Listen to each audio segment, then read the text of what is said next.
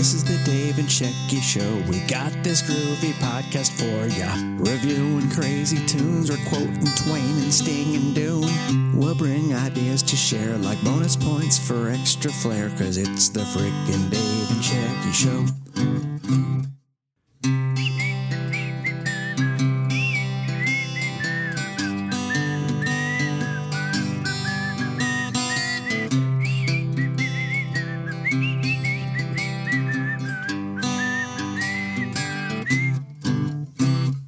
This is the Dave and Shecky Show. We're bringing you this groovy review. We might preview movies, bake some bread, or drink some smoothies. So come on, have way too much caffeine. You roll up some rivers, I'll reference some Raffy. This is the Dave and Shecky Show. Hey there, everybody. Welcome to another episode number 23 of, I'm going to assume, one of your favorite podcasts, since you're still listening. It's the Middle-Aged Cool Kids super terrific podcast featuring your pals. Jeff Berlin and Bunny Brunel. I guess I'm Bunny. Of course you are. I don't know why you would say that, but who are Jeff and Bunny? Come on, you know Jeff Berlin. Jeff Berlin and Bruni You Patel. saw Jeff Berlin at the Iridium. I saw Jeff Berlin at the Iridium. Okay, so he's a jazz guy. He's a bass player. Okay. Jeff Berlin and Bunny Brunel are both fretless bass players, or have played fretless. Okay. And they were, they weren't quite Jocko, but they were innovators in their own right. And you say they were? Are they both passed away? No, they are both around, but music has died. Well, okay. But maybe not for them. Maybe they're out there still doing their thing. Oh, they're still doing their thing, getting paid enough to eat at McDonald's. Yeah, they're doing it. Is that the guy that we kind of like, when we walked home that night, it looked like we were following him? Or was that from a Mose Allison thing? Oh, that was the bass player from Mose. I think that was Ratso Harris. We went to the Iridium one night, and then after the show was over, we happened to be walking in the same direction as the bass player. And it seemed like we were following 30 him. feet behind him. Exactly. How did he pack up that quickly and get out? And what is that? I don't know, because I know that we're not lingerers, you know, and we're not like just going to chill out and stay for another drink or whatever it was. That, as fine of an establishment as the Iridium is, I really do love it there. But yeah, he was in front of us, and he keep like turning around. I felt like we should dip into a store or something and wait 10 minutes because it was really weird how close we were behind him. That was almost as bad as Brad Garrett. No, you've told the story about Brad Garrett. The Brad Garrett thing barely happened. I felt like he was going to squash me with his snakeskin boots. He was a big man, but look, he came out of the back of his thing, got on an escalator. Hey.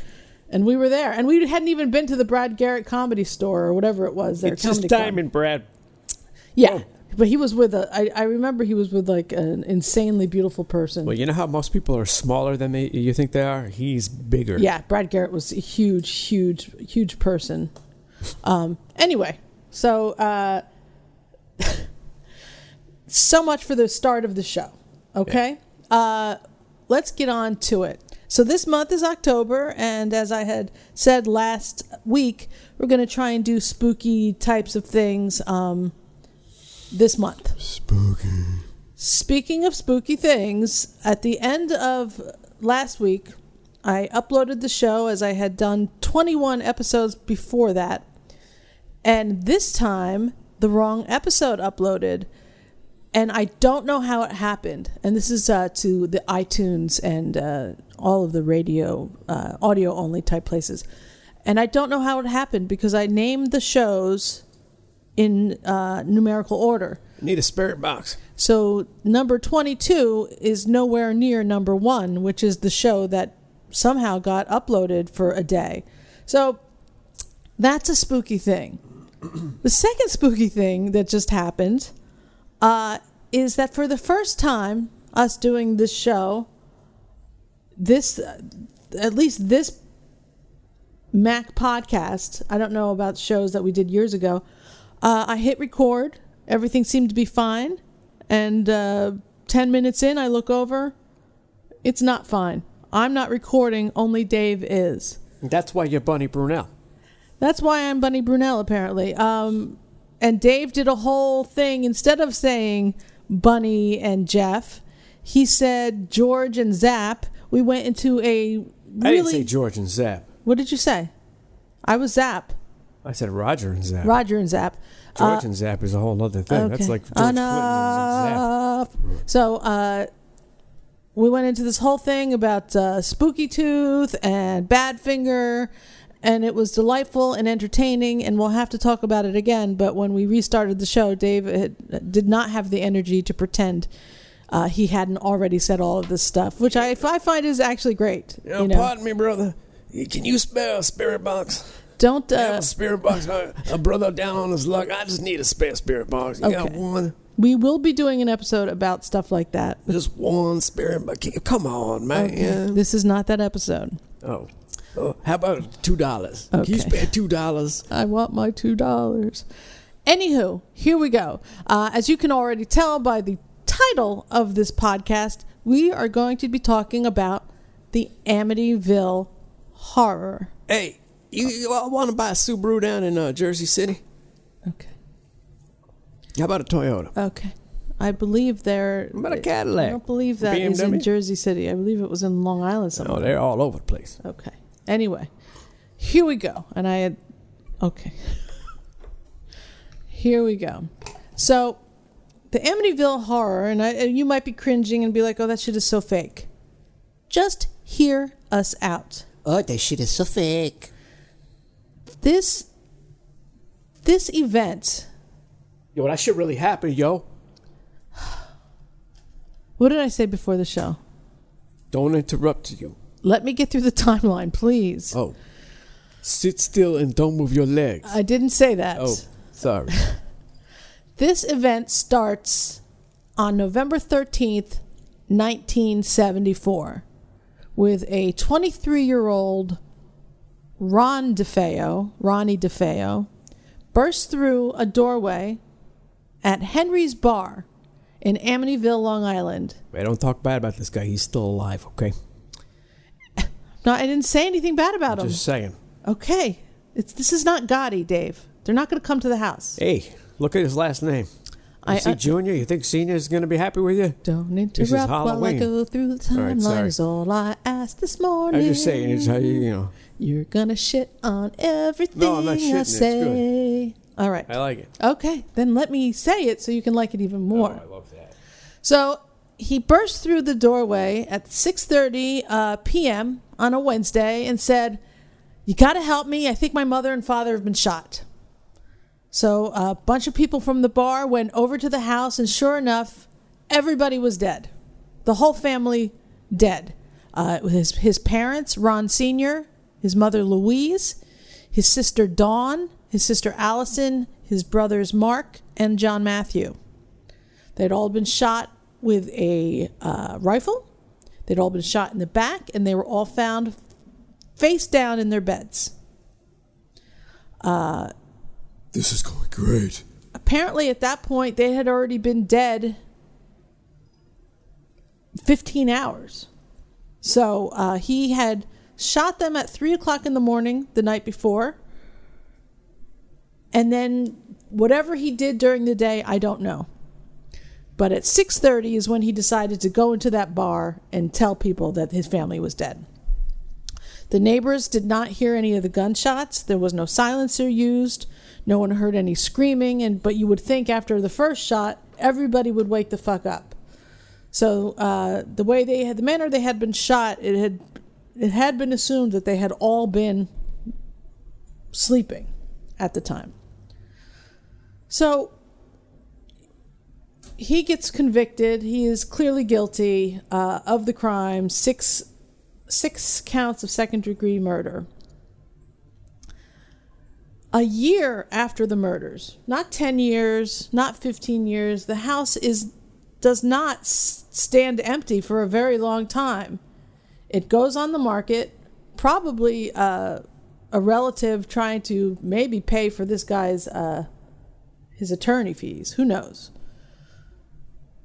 And it's bought by the Lutzes. George and Kathy Lutz buy a house, huge, gorgeous house, Dutch colonial, at 112, I think it's Ocean Street. I gotta tell you, I just came up with a great idea for a sitcom. 112 it's called Ocean. Meet the Lutzes. Okay, 112 Ocean Avenue. This is the timeline. It's almost like kind of like the Ropers. Gotta have a Ropers theme song. Okay. And what happens in Well, I don't know. You know, the comedy ensues. Oh, how does the comedy ensue? Are the ghosts funny? Or? The whole thing is just rip-roaring funny. Okay. And it's also dark. It's a dark comedy. All right. It's called Meet the Lutzes, or else. Okay. All right. That's pretty funny. All right. So they are a young couple. He is her second husband. She's got children with her first husband. Didn't work out. They were high school sweethearts. She meets George. They get married, and they decide to buy a house together. Now, this Amityville house, I don't know how willing you would be to buy a house that had people murdered in there maybe 30 years ago. But I certainly don't know that, regardless of the bargain price, unless I was going to flip it, I don't know that I would be able to buy a house that had 6 people murdered in it just the year before. What do you... I would probably pass on that if possible. Yeah. But I guess the house was... I mean, look, it's a beautiful home. It's a Dutch colonial. It's on the water. It's got a pool. It's got a boathouse. It's a dream house. It's like an HGTV dream house type of thing. It's nice. Yeah.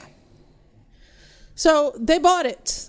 And the story pretty much starts from there.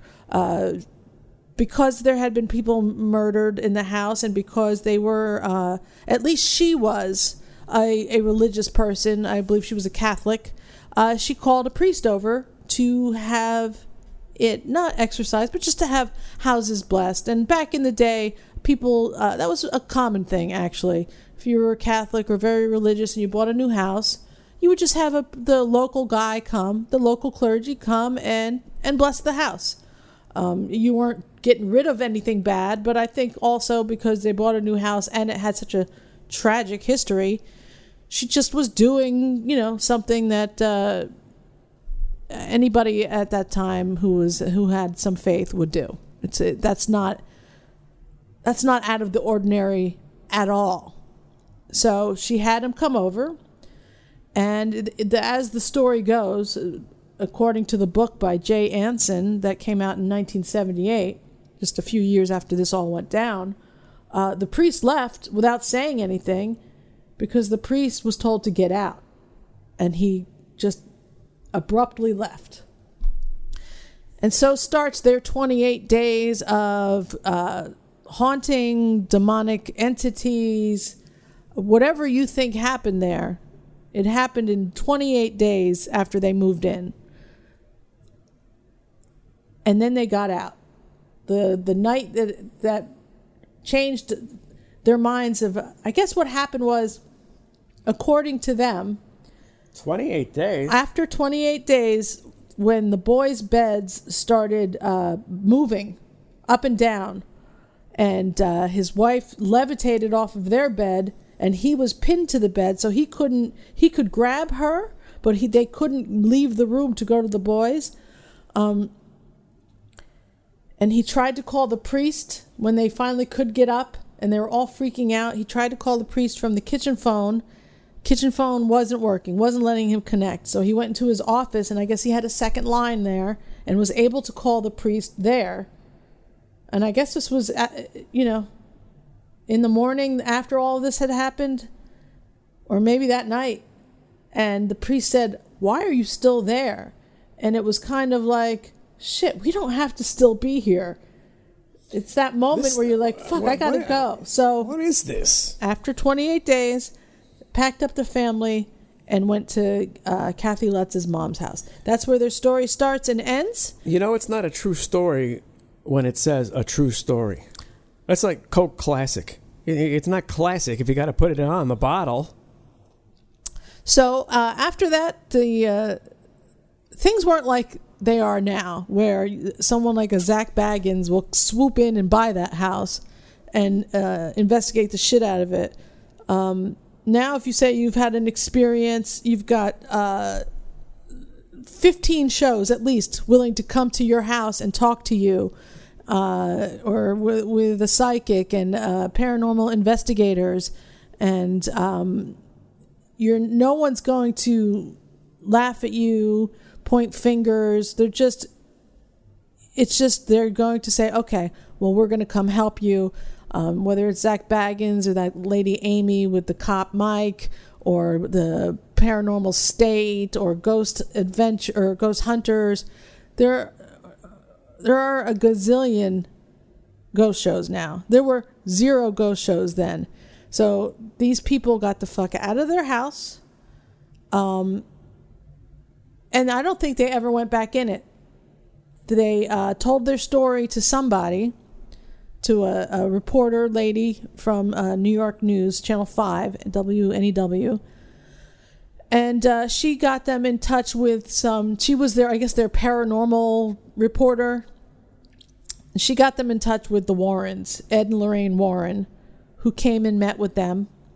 And they went to the house with a reporter, with a photographer, probably priests, and I don't know if they exorcised the house or they tried to cleanse the house, but they went twice, once in February and once in March. Since then, no one who's bought the house has claimed to have any kind of paranormal activity. The Warrens, may they rest in peace, said that, well, that's because we cleansed the house. Okay, fine.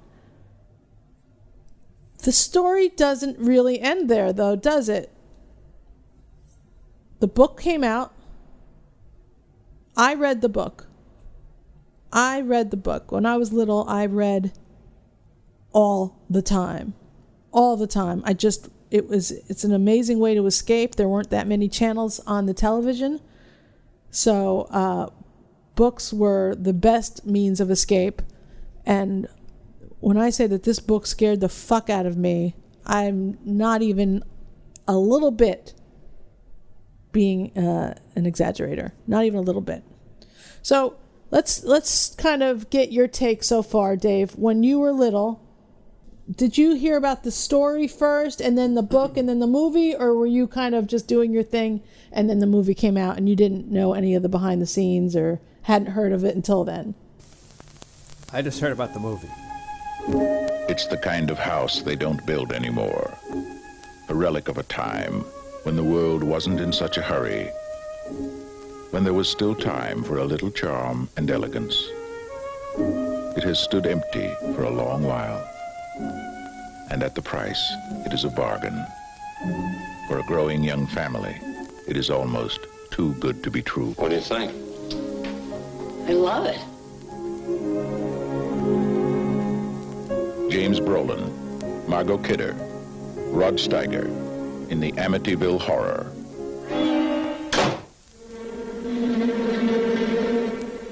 God's peace in this house. Get out. Get out. Hello?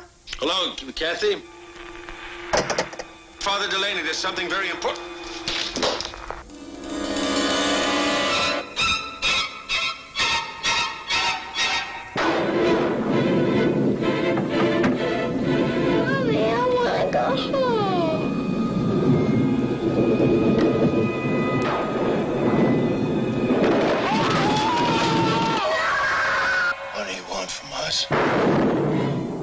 What's all going on?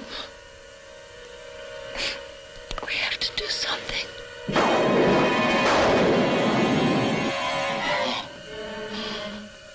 I'm coming apart! Oh, Mother of God, I'm coming apart!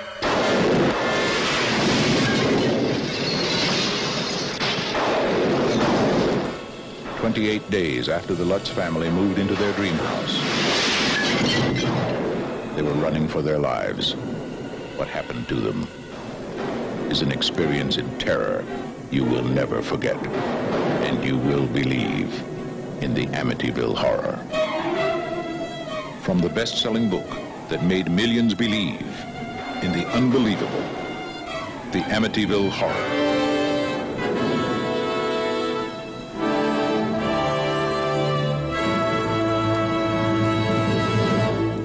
So this wasn't on your radar at all. No, it was not. That's interesting because you have so many brothers and sisters who may have been at an age where they would have been at least talking about it or something. Not into it at all. No. And you guys lived in New Jersey, so right across the way. Well, so the story I've told you, so you haven't read the book. Did you ever see the movie? Yes. The story, as I've laid it out here, you think it's not believable at all or somewhat believable so far? I don't believe it. You don't believe any of it? No. I don't even believe... I don't believe any of it. Okay, that's fine. How do we know anything?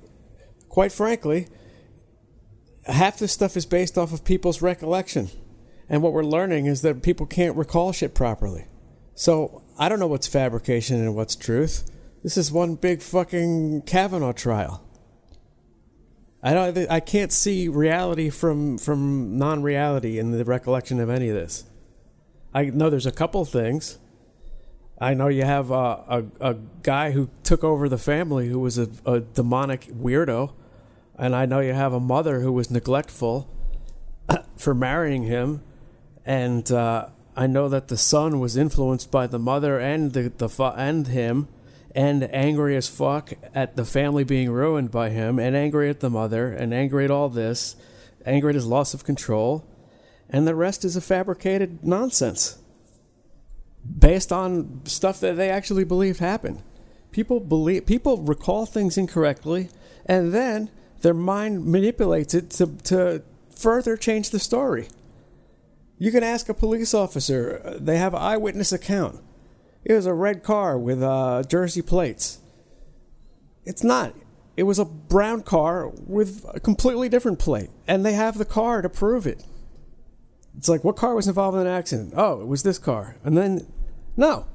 Entirely other car.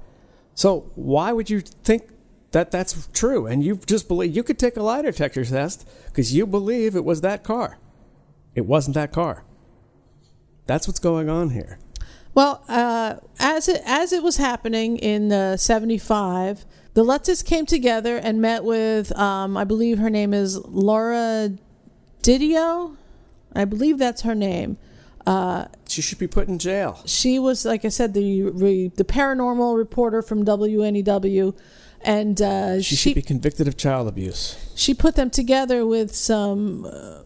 I don't know if it was Jay Anson right away and the Lorraine and Ed Warren, but they sat down and gave a 5-hour interview about their situation and things that happened to them in that house in those 28 days. That's the same woman who produced the fabricated photograph.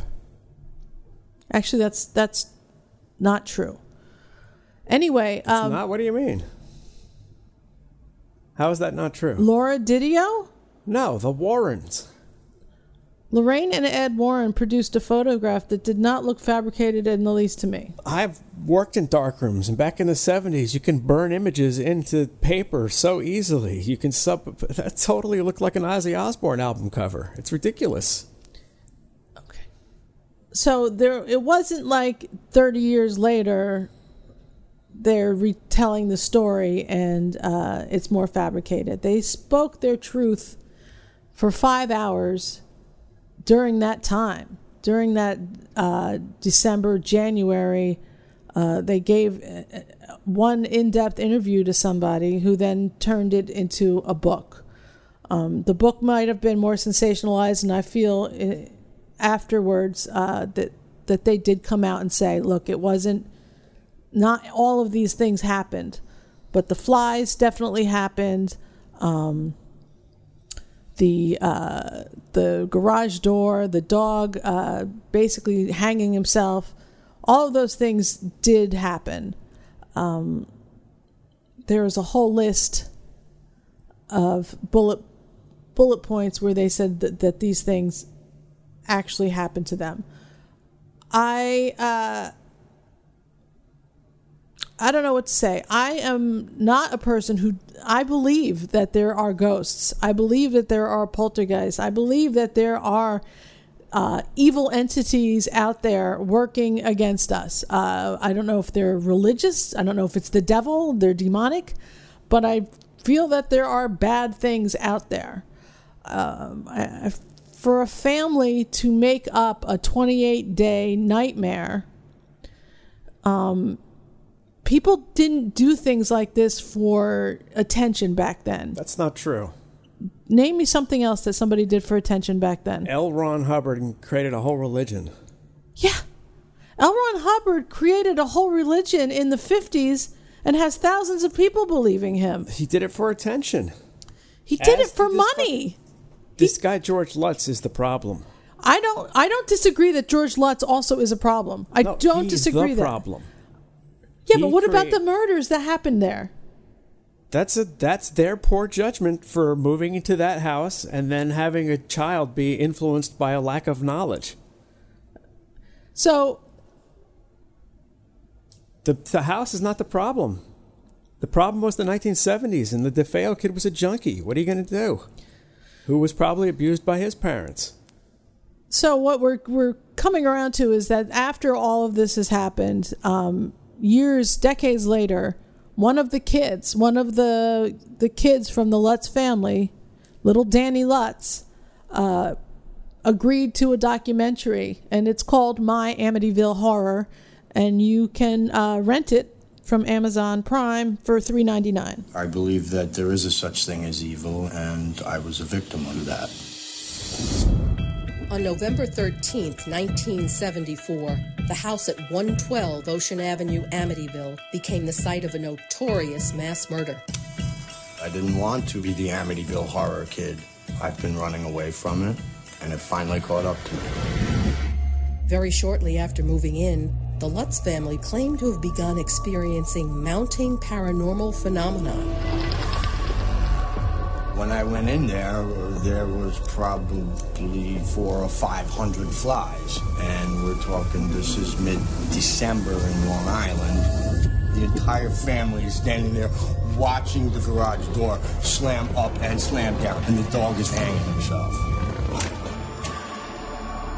I had to speak to George in Sir. But at that point, he was your stepfather. You don't want to call him Dad? You're not my father. He lived with adults who believed in the occult. You married this guy, you moved me to his house. What the hell is he into? They got very deep with something dark and something evil that they totally didn't understand. Satanic history, devil worship, mind control. I was possessed by a spirit that I could not get rid of on my own. I didn't care if the priests were beating me and performing exorcisms on me, which, if I'm not mistaken, they don't want to talk about. When the stories start to change, then it's time to become suspicious. The sensation felt by Steve Petropolis, our cameraman. He was overcome by something. This is one of the pictures that their photographer took that night. There were no children and no animals in the house that night. We remember bits and pieces of experience, but we'll fill in the gaps in our memory. Maybe this is just manifestations. Maybe you imagined all of this. I just wanted somebody to believe me. Show me the evidence. What took place in that house was a true personification of evil. I feel it is compelling. I feel he is 100% believable. He's never come out because he is sick of people thinking that their family is liars. He is so confident in what he knows and what he remembers. He is just so compelling. There is just no reason not to believe him. For me, I believe him. I believe that guy. The bedposts were through the concrete of the wall. Where's that? That no one ever backed that up. That seems one of the most substantial claims. It's just something he says in passing. Well, that's the other thing. He also talks about his hand being fucked up, and he shows his finger is fucked up from a window that slams on his hands. And he says they go and they try to fix it. They go downstairs. His mom's getting him ice. That's his recollection again. And then they both look at it, and his hand's no longer messed up, just the one finger still. So it could have been that this is the thing. Whatever happened to them, it could have easily been some sort of hallucination. This is the thing, though. This whole story spawned all these ghost stories. Basically, this is like the blueprint for what everyone believes now. Right. There's always a first one. And that's why it... So we're influenced by this, I'm saying. Everything that we think of as a ghost story has its origins in this. I mean, in a paranormal scenario, has its origins in this story and The Exorcist. So that influences what we think. So when we say, oh man, there's flies, well, that's because that image comes from this story. Right. But if there's hundreds and hundreds of flies... Yeah, but they were in the upper room. That's the sunroom where flies go. And how do you know you didn't have a backed up septic tank? Plus, they said there was murders. How do we know there wasn't fucking remnants of murder around where flies are attracted like maggots? That's not paranormal. That's poor cleaning. I got you. I got what you're saying. That's fine. That's fine. This is a child, and he was neglected by his parents. The father, you can have him if you take him over and take his name. The father just is out of the picture forever. Sure, George Lutz, just take my family and convert their name to yours, and I'll just leave forever. What is he, Johnny Cuckmo? Yeah, I didn't... what the fuck is that? That is terrible. George Lutz. I mean, look at that guy. That guy, from what I've read... doing my pre-show prep, my pre-show research, my guess is that George Lutz is a sociopath. Just from watching the documentary, I mean, I'm not saying that guy's a fucking sociopath, like a flippant, calling him a name. I'm saying I would probably guess that his diagnosis is he is a sociopath, as was Ron DeFeo. So maybe there was something in that house that attaches themselves to people with this personality disorder. Not to mention that Ron DeFeo, hair parted on the left, mustache and beard, swooping bang that comes... But that was a popular hairstyle back then. I feel like they look exactly alike. They suffer the same mental illness, which it is. It is a mental illness. There are people who are functioning sociopaths out there, but they are crazy. They are batshit crazy. And, but they're too smart to let you know it. So, I don't know. I feel like there's this thing with poltergeists is that they manifest because of something that's happening. They manifest around somebody specific. They're not in the house, but they manifest around a person. So maybe these poltergeists were in the house. They had manifested because of DeFeo Jr., and then they were just there still, waiting to see what would happen. And within a year, another guy, same personality disorder, looks exactly like him, moves in.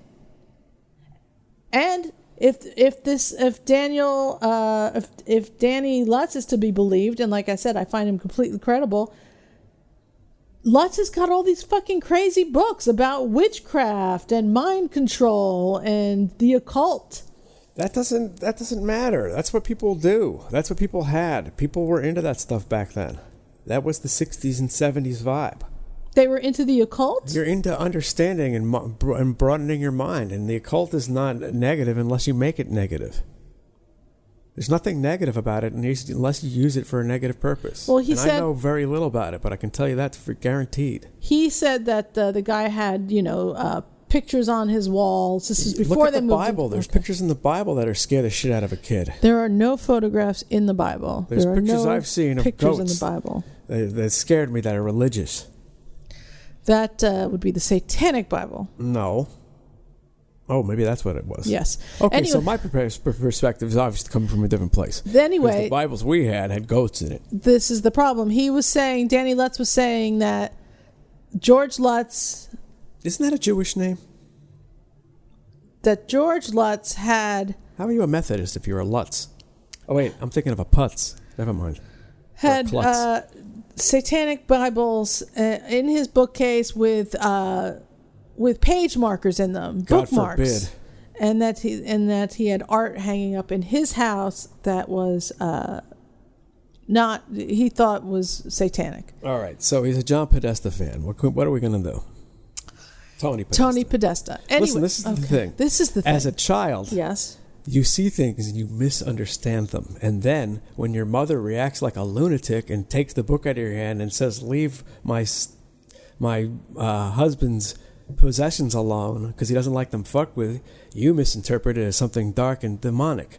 And then you manifest it in your head into something more than it is. And before you know it, this guy's levitating spoons. Okay, I mean you think this is a joke. I think I'm taking it seriously. I think he's absolutely. I don't see why he wouldn't want to take a lie detector test that he would absolutely pass, because he's delusional and he fully believes it. I see. I don't find him delusional at all. I would think he was delusional if from the age of 15 on he used this over and over again to get money, to make a living, to become popular, to sell a book, to promote his band. That would mean he's deceptional. He's trying to deceive. Dude, he has kept this shit because of the people who, like you, who come out and point fingers at his family and say, fakers, fakers, fakers, fakers. You're a liar, nothing you can say. He has lived, changed his name, not told anybody his story. He has lived with this fucking nightmare, this 28-day nightmare that did happen to him. He did know the things that actually happened, and he has been afraid to talk about it for years because of people like you saying, oh, you're just a delusional kid. Nothing is worse to a child or an adult person who as a child was not believed. I'm just saying, when you're a kid and you're not believed, look. He shut down completely. There's ghost stories and there's scientific explanation, and the scientific explanation leads me to believe that his brain is playing tricks on him. I don't think so. I do. So you don't believe in ghosts at all? No. When I was living in Englewood with you at a house we bought there, we had so many things happening. One of which, I was pushed down a set of steps. I was physically touched on the back and pushed down a set of steps. I wasn't home. I just want to let everyone know. No, you weren't home. I was pushed down. So I'm making that up? I don't know. When I told you it happened that day, I was remembering incorrectly? I don't know what to tell you about that. I don't know. In the middle of the night when our doorbell would ring, or in the morning... I am not a mechanic who knows the inner workings of doorbells. Or in the morning when we would wake up and all of our windows would be open... What did you wake up? Did you sleepwalk? You think, and open the windows? I don't know what to tell you. So our house in Englewood, we had a lot of stuff happening. The push down the steps wasn't a shove. It wasn't like I'm trying to break your neck. It was a push, though. It was a definite push on my back, and I did fall. I didn't fall all the way down the whole steps. But I fell halfway down and I was able to grab something and right myself. So I didn't really get hurt, but it was scary and it was painful, and it was the worst thing that happened. Everything else that happened seemed to be, I don't want to say playful, but it wasn't anything that was going to affect our lives. I mean, the doorbell would go off in the middle of the night a few times. Or maybe lights would go out, but that could be electricity, so I'm not even going to, it was an older house. But the windows being open, windows that needed to be unlatched and pushed open is something substantial. We were there for a few years. We didn't leave because of any of that. But even though that happened while we were there, you didn't believe it. No. What did you see? Do you think I just fell and I just wanted to blame somebody? I don't know what happened. I don't know. I don't know what happened. I physically felt something on my back. That has nothing to do with this guy. I'm just saying, you say you don't believe anything, so you're not even willing to, oh my God, over and over again, I've been willing. What are they fucking waiting for? Prove you exist. Otherwise, leave me the fuck alone. I mean, what is this? How old do I gotta be before I see something? Well, I'm just so not open to it? Well, then fuck you, ghosts. Fuck you. I'm not saying that you're not open to the ghost. I'm saying you're not open to listening to this guy's story. Or how many years do I have to be on this earth before I get it past that I don't have to believe in ghosts? What do you mean? What do you mean? Just saying, what it's going to take to what? When am I going to have proof? Why does everyone else have proof? What kind of proof are you looking for? I don't know. Move a fucking bed. Shake me. Do something. The fuck is this? I'm the only one? I don't know if you're the only one, but when I lived in Long Island for a little bit, in Long Beach, Long Island, and Ghosts are what you make them. I was renting a basement apartment in Long Beach, a couple blocks from the beach. Long Beach Boulevard, I believe it's called.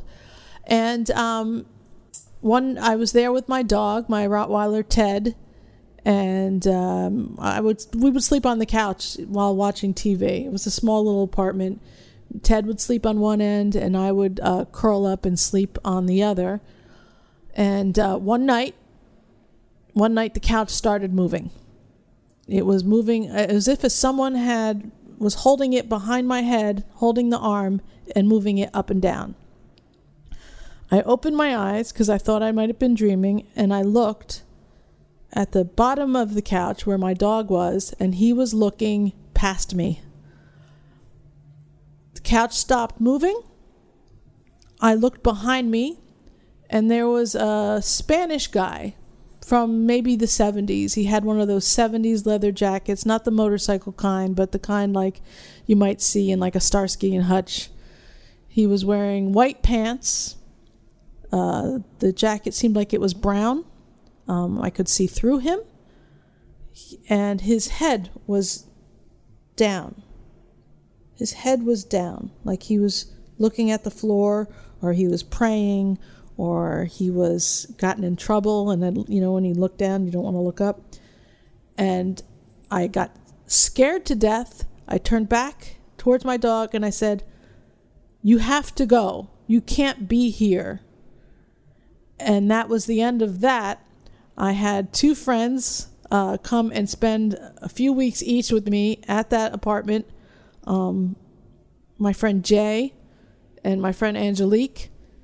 We slept with all the lights on. And I was scared shitless in that place for a month. Nothing else happened there. But I did move into the city pretty quick after that. I moved into my apartment on St. Mark's with my Rottweiler. So I've had shit happen to me that is really scary. Scary enough to make me cry. Scary enough for me to beg people to come and stay in the house with me. I'm making it up? You think I'm delusional? I don't know. No, I don't think so. I think something happened to you. Yeah. But it's not like I'm not that Dr. Blasey Ford, whatever her name is, 35 years later. Yeah, but the thing is, it never happens to me. And when I hear something like that, I can't relate to it. That's fine that you can't. I don't mind that you can't relate to it, but it almost feels like you won't relate to it. Like you won't even try and say, this is the thing. I'm married to this person. Maybe she's telling me the truth. I don't want to be controlled by something outside of my control. So for the very reason that this kid in the documentary manifested ghosts, I don't manifest ghosts.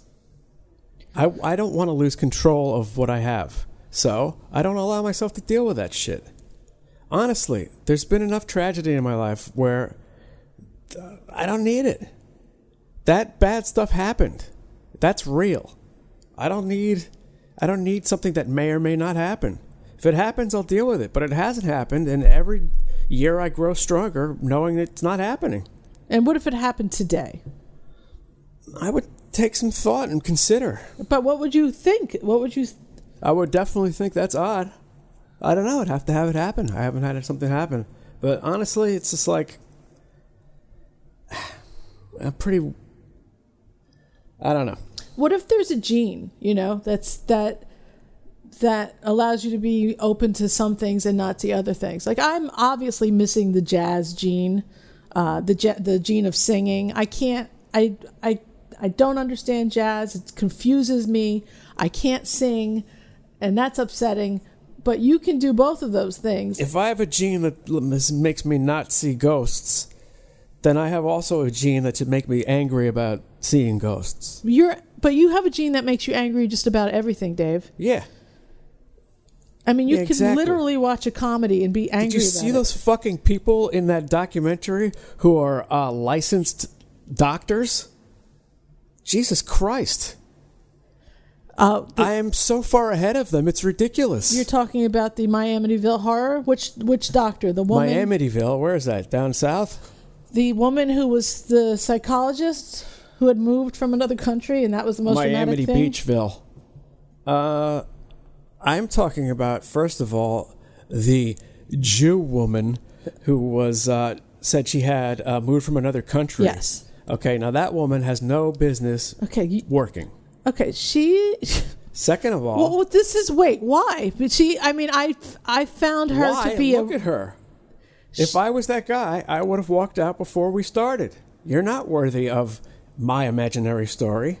His story is not imaginary. Exactly. You're not worthy of it. But this is why, another reason why this is the same with the Gotti thing. I like people like that. I like that blue collar. I need Chuck Zito from the fucking Hells Angels to sit down. That, we can talk. That guy I'll talk to. All right. I'm not going to talk to fucking Lisa Klein from fucking Wesleyan with a degree in sociology. Jesus Christ. Is that what her name was? I don't know. No, but I'm just saying, what the fuck is she? Who the fuck is she? Well, she studied some shit in school. Oh, I've met with lots of people, and I never let my lack of experience ever interfere with my opinion of you. I feel like the director of this documentary picked her for some reason. What a dumb cunt. Maybe she was suggested. I don't know. Look, the other woman, that frumpy-ass woman with the glasses who looked like fucking Sally Jissy Raphael on a bad day. Yeah, I don't know where she was from. Did he imagine it, or didn't he? Oh, how much did he get paid for that synopsis? Yeah. Oh, she probably got paid for an hour or two. I can't put my faith in people who I am superior to. All right, Dave. I know I'm superior to them. I am. There is something called the superiority complex. This is reality. There is also something called delusions of grandeur. Oh, I don't have any delusions of grandeur. I know I'm not a better drummer than hundreds of people who are better than me. Okay. Probably thousands. All right. But when it comes to those psychologists, I am absolutely superior. I 100% guarantee you. All right, that's fine. They are retarded, and to put your faith into them is retarded. All right. They're like that fucking that woman from Hawaii. What's her name? Michelle Malkin. Believe all men? Shut up. Believe all women? Shut up. Why don't you just believe me when I say shut up? Okay. All right. Anyway. I'm telling you, these people in the documentary reminded me of everything that's wrong with the world. All right. Well, that's why I don't believe. Okay. So, again, I found him, Daniel Lutz. 72 and 90, the Mets. That's what you come out with this year? I'm supposed to put my faith into you? You waste of $275,000 million? Go fuck yourselves. That's what I'm saying. All these people, they what the fuck am I doing? It's not just one thing, it's everything. That's why I'm angry. Okay. Well, I thought maybe eating a meal between... No, it's fine, Frank Zappa's own son can't play his own fucking father's music. That's why I'm angry. Which son is that? It's fucking Dweezil. He's in a fight with his own family over the rights to the music and the name of his father. What kind of world do we live in? Yeah, that's absurd. I'm sure Frank would really love for his kids to play his music. I'm angry over a lot of stuff, and it all combines into this lack of ghost belief. All right, well, this 1 second here. Let's just go back because there was the priest. Ugh, the priest. Was Father interviewed. Ray? Father Ray. What was he, fucking a member of the Kinks? Father Ray was interviewed by, I believe it was In Search Of. I got to tell you, if I was a priest, I would decline being interviewed. In 1979, just 5 years after this all happened. Let's hear what he has to say. I think he was having an affair with the mother. Can you please, for a second, please, just watch this? Mm-hmm. As is common with many Catholic families, Mrs. Lutz asked her parish priest to stop by and bless the house. This blessing began in the sewing room and seemed to set off a chain reaction which would jeopardize the lives of everyone involved. Because of criticism later leveled by other church officials, the priest has never before talked to anyone in the media. In Search Of was able to locate him, and he agreed to tell us his story, but only if he could remain anonymous. I was blessing the sewing room. It was cold. It was really cold in there. And I thought, gee, this is peculiar. Because it was a lovely day out. And it was winter, yes, but it didn't account for that kind of coldness. I also was sprinkling holy water. And I heard a rather deep voice behind me say, "Get out." It seemed so directed toward me that I was really quite startled. I felt a slap at one point on the face. I felt somebody slap me, and there was nobody there. Strange events also affected the priest who blessed the house. He discovered blisters were festering on his hands. I went to the doctor for it, yes, and he couldn't explain it. He thought it might be caused by anxiety, and of course that's feasible. But I don't think I'm given over to psychosomatic responses. He called the Lutzes to warn George and Kathy.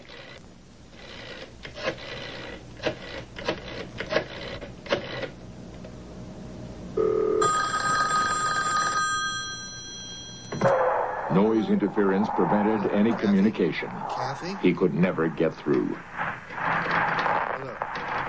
Hello. Hello, is somebody Hello. So, that was the actual priest, Father Ray. That was his account, just 5 years after it happened. Do you think that, and he went so far as to say, you have to block my face here. Right. I don't want to be seen. First of all, not that I have a problem with it, but he's clearly Father Gay, not Father Ray. It doesn't matter. Second of all, after all this insanity with the them going on their book tour and doing their whole little thing, he says, "Oh, well, it's already been exploited, and I certainly could use all the money that Leonard Nimoy's company is going to offer me. Let me just do this." And maybe Leonard Nimoy's company said, "You know what? We'll spin it like you don't want to be seen, so we're going to cover your face." God, you're making your own conspiracy. That's even worse. I'm telling you that In Search Of is full of shit.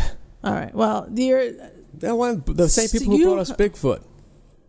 They brought us a video by a man who claimed to see Bigfoot. Okay. Well, look, we're going to have to agree to disagree on all of this. So we stopped watching. We watched the My Amityville Horror documentary this morning, prior to this show. Yeah. The first thing you said to me afterwards was, "That's a really good documentary." It is. Why is it good if you don't believe him? You don't believe the psychiatrist? Let me tell you something. That documentary compelled me for every minute of it, except for the first time they introduce the backstory of the chick, DePolito, or whatever her name is. Didio? Yeah. That's when I got bored for 2 seconds. Other than that, I liked it. And look, I think it's a great documentary. I don't believe a word he's saying other than the fact that he believes it 100%. And I think that woman, like I said, should be charged with some sort of child abuse, child neglect, as well as the Warrens, and as well as both the mother and Lutz. Well, if you watch the documentary as closely as I did, you'd see that the Lutzes went out of their way to not include their children in any of the conversations with the Warrens or that young lady. That's fine, but and that the Warrens asked for permission to take the children on a walk on the beach just to see what they would say. Did you hear the kids? Did you look to your mom for protection? And he's like, "What? Are you kidding me? I'm here to protect my mom." That's an Italian kid. That's yeah. Well, that's not normal. That is a blue collar Italian kid. I can tell you that's a problem. I can tell you that those Gotti children from the other movie would probably say the same thing. Yeah, look at them. I'm just saying that as an Italian, if you're an Italian family and you're a close-knit Italian family, as a lot of Italian families are, they do feel that way. They feel about protecting the family. Now, the DeFeos were involved in organized crime. So, do you think that cross that she had really was off of Jesus's wood of the cross? I believe she got it from some clergyman who said that's what it was. I'd be willing to bet millions of dollars that it wasn't. I just would bet you that it had nothing to do with that at all.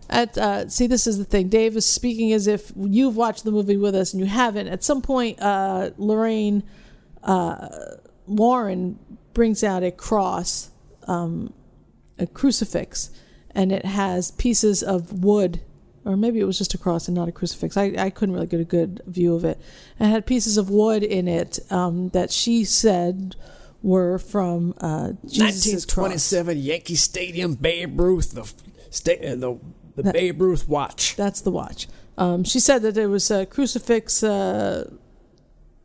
wood is in delusional there. too. And was she the prototype for the Poltergeist woman? Lorraine, let me say something about Lorraine and Ed Warren, and any ghost show you see will always credit them. People like to shit on them because of this Amityville horror, but I believe that they believed. I believe that they were not out to make money. They show her living alone without her husband who had passed away, very modestly.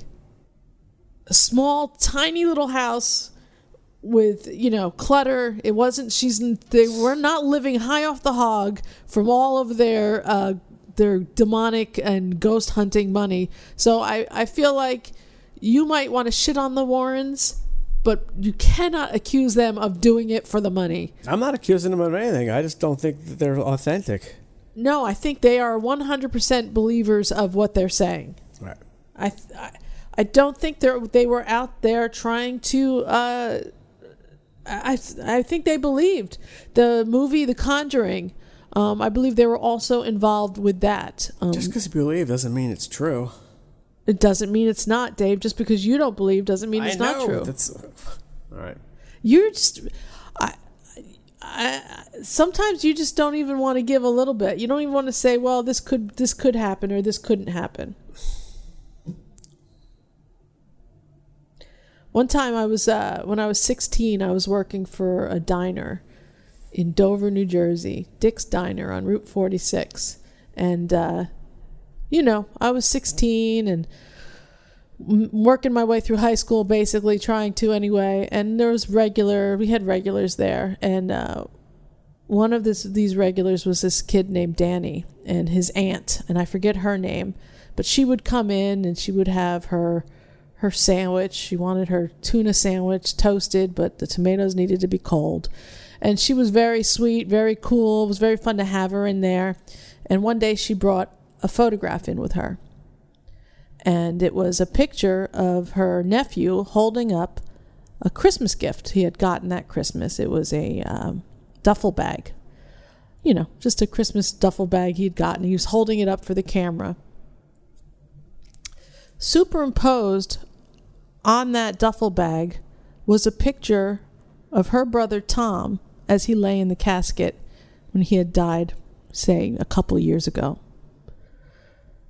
I saw the photo myself, and I was like, what is this? She said, that is my brother Tommy as he laid in the casket. I was like, but you don't have a picture of that. She's like, no, of course not. You don't take that picture. So she's like, I'll send my nephew in. So Danny was a couple of years, I think he'd already graduated high school, but he was from Dover as well. And he was telling me about how his house was haunted. And he told me all of these stories about the same ghost, Tommy. They were big into Halloween, and so they would have huge Halloween parties and with tons of people.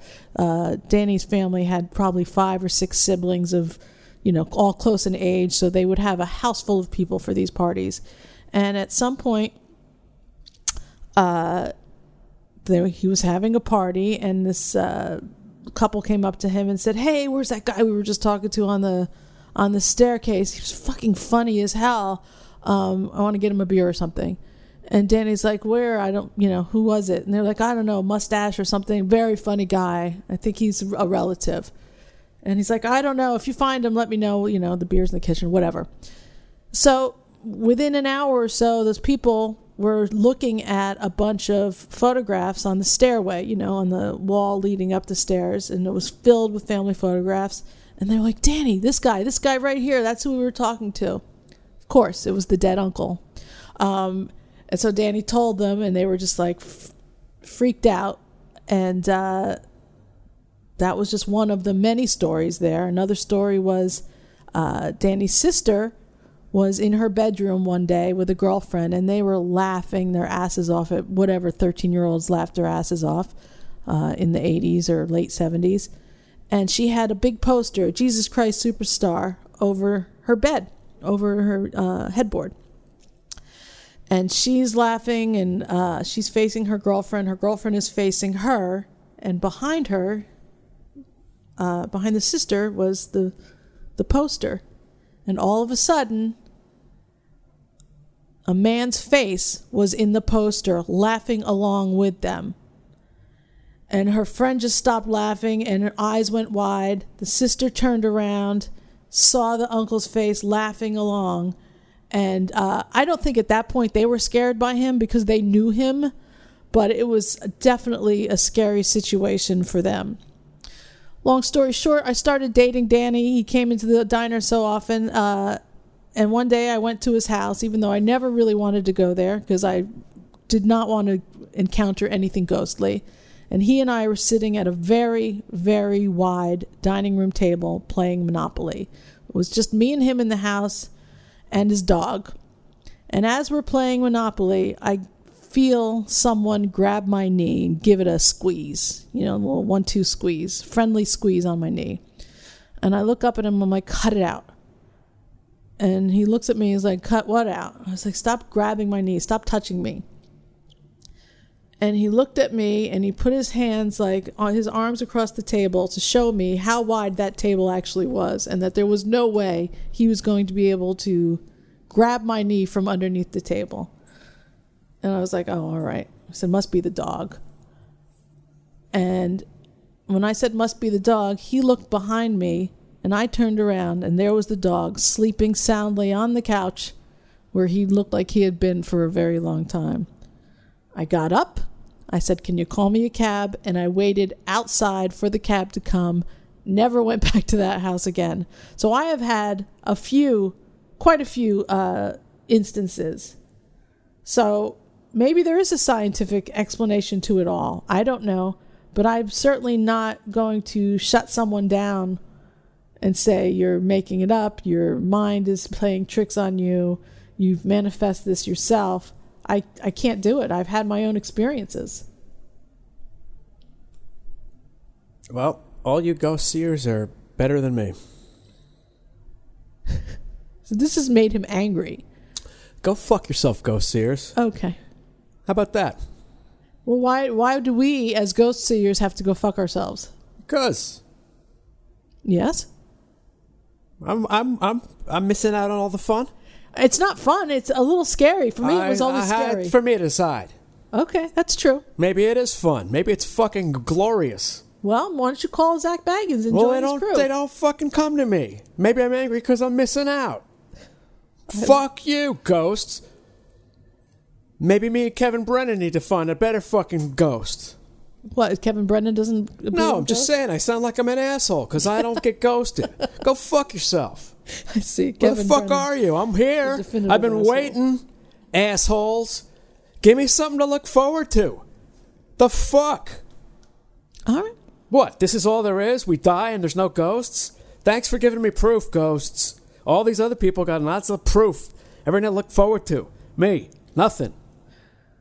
Well, maybe, like I said, maybe you've got a gene or you are missing a gene. I don't know. Maybe the DNA strands are different for people who have experienced a little something.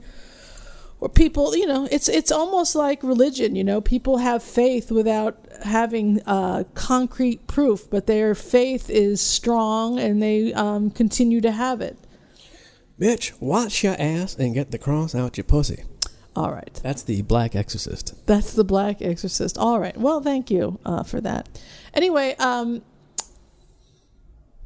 Amityville Horror, if you are interested in the Amityville Horror, whether you think it's fake or real, and you would just like to see this guy's story, the documentary came out a few years ago. I find him comforting. The same with the people from Gotti, where there's something for me about a New York Italians. Did you notice the similarities between him and Jim Norton? No. You didn't see how blinky he was? Oh. Yeah, well, that's, there are people, that's a nervous tick. People have nervous ticks. It doesn't mean anything. But I think there's something untold to this story. I think he's done his share of evil. Not evil, but he's probably... I wouldn't be surprised if he didn't drown a cat or two. Oh, no, I don't think so. I don't know. They said it followed around when he was in the neighborhood, and they cut that part out. He said it followed me out of the house when I was walking around the neighborhood when I wasn't in school. Yeah, and... So, okay, well, all right. And then how that little wink when he... Wow. She said you didn't do anything bad. I think he did lots of bad. I think he's bad. Yeah, but bad and evil are not the same. I think he's done a lot of drugs, too. But I don't find drugs to be evil. No, but I'm just saying, I think he's done a lot of drugs. I think he's done some evil. The evil is, do you know what... No one plays tapping guitar who hasn't done evil.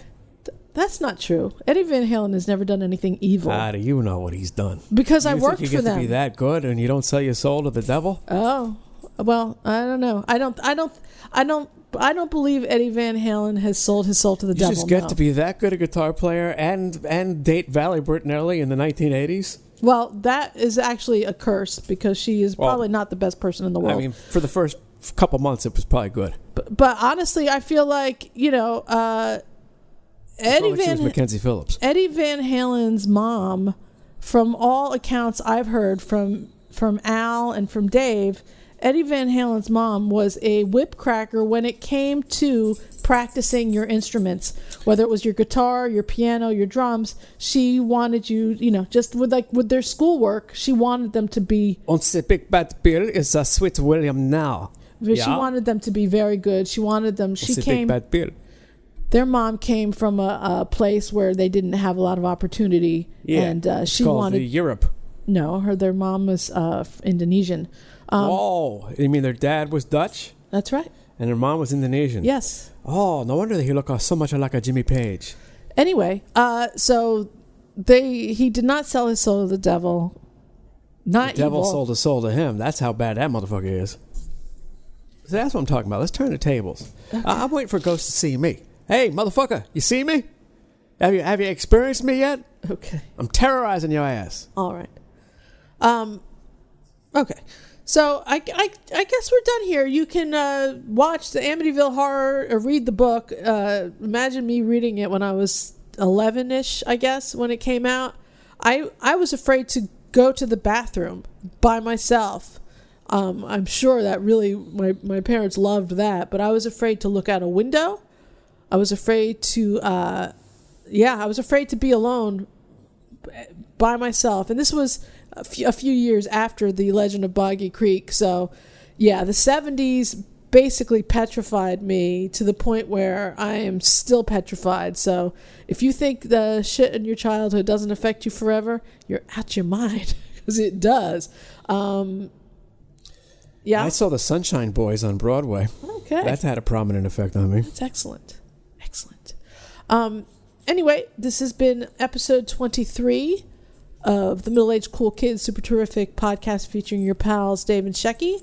If you want to know more about us, please check out our website at middleagedcoolkids.com. You can follow me on gab.com at middleagedcoolkids. And you can listen to us on iTunes, Stitcher, TuneIn, Google Play, BitChute, and YouTube. We welcome any and all comments. We have 3,500 followers on Gab.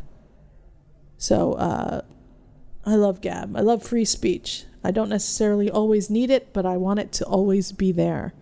You have anything else you want to talk about? You want to plug real quick? No. All right. Maybe next week Dave will be a little less angry. Probably not. And because I'm going to continue the spooky theme, I think maybe next week we'll do ghost shows. And then for our Halloween show, that we're going to do a special Halloween episode, I have purchased a Ouija board, Dave. A Ouija. Ouija, wait. So I played gigs there. All right. I am going to sign off now. We will see you next time, America. Goodbye. What? Goodbye. What? What? What are you saying? Say goodbye. Oh, okay. Goodbye.